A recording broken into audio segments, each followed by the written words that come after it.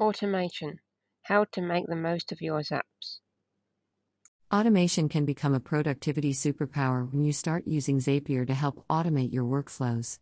You've probably discovered, as I did, that automating routine or repetitive tasks saves time and effort, which can then be put into more worthwhile tasks. You can automate a wide range of tasks, from employing time tracking to help you stay focused, to creating invoices in a cinch. I covered some of the ways you can use Zapier to boost your productivity in an earlier post. The problem? Many of the Zaps I created had multiple steps in them because I was trying to test what you can accomplish with Zapier. Soon enough, therefore, I reached my task usage limit. It was clear I needed to find ways to make the most of my Zaps for them to have the maximum possible impact on my efficiency. That's what I'll explore in the rest of this post. Read on to discover a couple of cool ways to make Zaps more efficient by making just one or two changes. You can benefit from the suggestions given here too. All you need is a Zapier account. If you haven't got an account yet, you can get started for free. Ready to start streamlining your Zaps? Let's take a walk. The importance of a task. In Zapier, each plan allows you to perform a given number of tasks every month. Whenever a Zap successfully conducts an action, it counts as one task. That's because your Zap is asking another app to do something, which uses a little processing power and thus costs money. If you ensure that your Zaps only use tasks when they must, you can use the remaining tasks in another Zap, which will allow you to automate a greater portion of your work before reaching the monthly limit. How to identify an inefficient Zap? Photo by Brandon Morgan on Unsplash. A Zap that's not working as well as you'd like may be activated more often than you would expect. For instance, you may only need a Zap to be triggered when you get an email from a specific group of people but notice that it is being activated every time a message hits your inbox. Made up of several consecutive tasks that are using the same application or retrieving the same information when you only need to use a single task to get that information once. An example of this kind of inefficient Zap would be one that uses more than one action to create a row in Excel and get the data to fill that row. The best way to spot a Zap that's using too many tasks is to review your Zap history.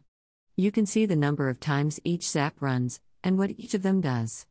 Use the options at the top of the page to decide which apps you'd like to examine in more detail. Then you can either select a particular app to see which apps use that app, use the mix and match feature to see the detail of specific tasks, or choose a date range to see how many tasks have been used over a given period. How do I stop a Zap being activated too often? Zaps that activate too often usually have many tasks that run at the same time or take up the whole of the first page of your Zap history. Imagine that a Zap you seek to improve has many tasks that run at the same time. This indicates that it is being activated more often than necessary. You want the Zap to trigger when needed, but you might spot that the information that activated the Zap may not need to be passed on to set off other actions. It might be information you don't need or a copy of information that you already have. Take a closer look at the Zap in question, paying particular attention to its trigger.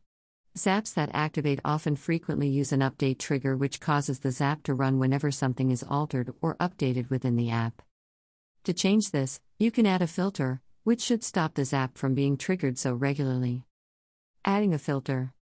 You can add a filter to a Zap to define the criteria it must meet before it continues.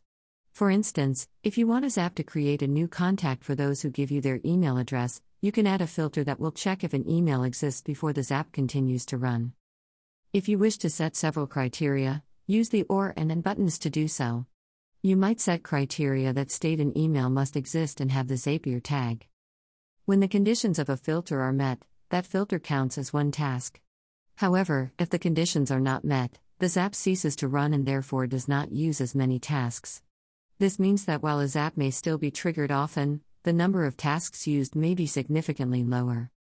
Using filters is a fantastic way to avoid creating Zap loops that can cause Zaps to use more tasks than they need to. Now let's find out how to solve the problem of having a Zap that goes through many redundant steps. How to streamline Zaps. When you build a Zap with multiple steps, it can be hard to keep track of it. Sometimes, it is necessary to step back and look at your options. By doing this, you will be able to see where you have added redundant steps to a Zap. For example, You might find that you've added a lookup action to retrieve information from an Excel spreadsheet when you have already added an action to create a row for that spreadsheet. To check what a specific app sends to a Zap, check the Data tab for each action in your Zap history. If you're still building a Zap, you can go into the Zap editor and go to the Send Data section of a task or action to test it. Testing a Zap. Make sure you go over your sample data before you test it because Zapier will send information to the relevant app. When you click Test and Review, the sample data added to an action will be sent to the action app, and the screen will then show the app's response. You can see precisely what information the action retrieves, so you can decide whether you need to add an extra search action to get more information. If the test does not turn out as you expected, consider testing the Zap's trigger. Before I wrap things up, I'll share some more tips to help improve your Zaps and make the process of automation more seamless. Zapier tips and tricks. Here are a few more ways you could make Zaps more efficient. Use Zapier Manager to automatically switch Zaps on and off. Try the Schedule by Zapier trigger if you only need a Zap to run at specific times. Keep track of how many times a Zap is activated using Storage by Zapier. Use sub-Zaps to save time by creating functions you can drop into a Zap. They are useful if you have multiple Zaps to look up a contact in Google Drive, for instance.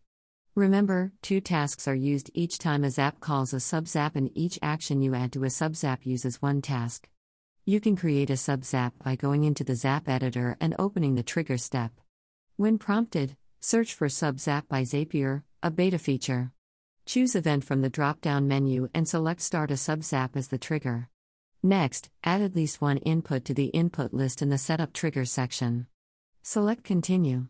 To add the sub-Zap with the new functions to your Zap, enter the Zap editor and click the Action step, then click the plus icon. Select the Call Sub-Zap action. In the Setup Action drop-down menu, select your sub-Zap, then enter the data you want to send to your sub-Zap in the relevant fields. Repeat this step in the Setup Action section to decide what data you wish returned from the sub-Zap. Be sure to click the Return from Sub-Zap action from the Event menu when doing this. You can add as many actions as you wish for the outputs you want to send to your Zap. Remember to click Continue. Wrapping up. I hope you can use some of what I've shared here to help review, manage, and edit your Zaps to make them more efficient. When you learn to make them as streamlined as possible, you might see a marked difference in your productivity. By learning how to make the most of your Zaps and automate more repetitive tasks, you can supercharge your productivity and save time to work on the things that really matter. Already a seasoned Zapier pro? Tell us about your experiences in the comments. Thanks for listening to this episode of Make Your Biz Fizz.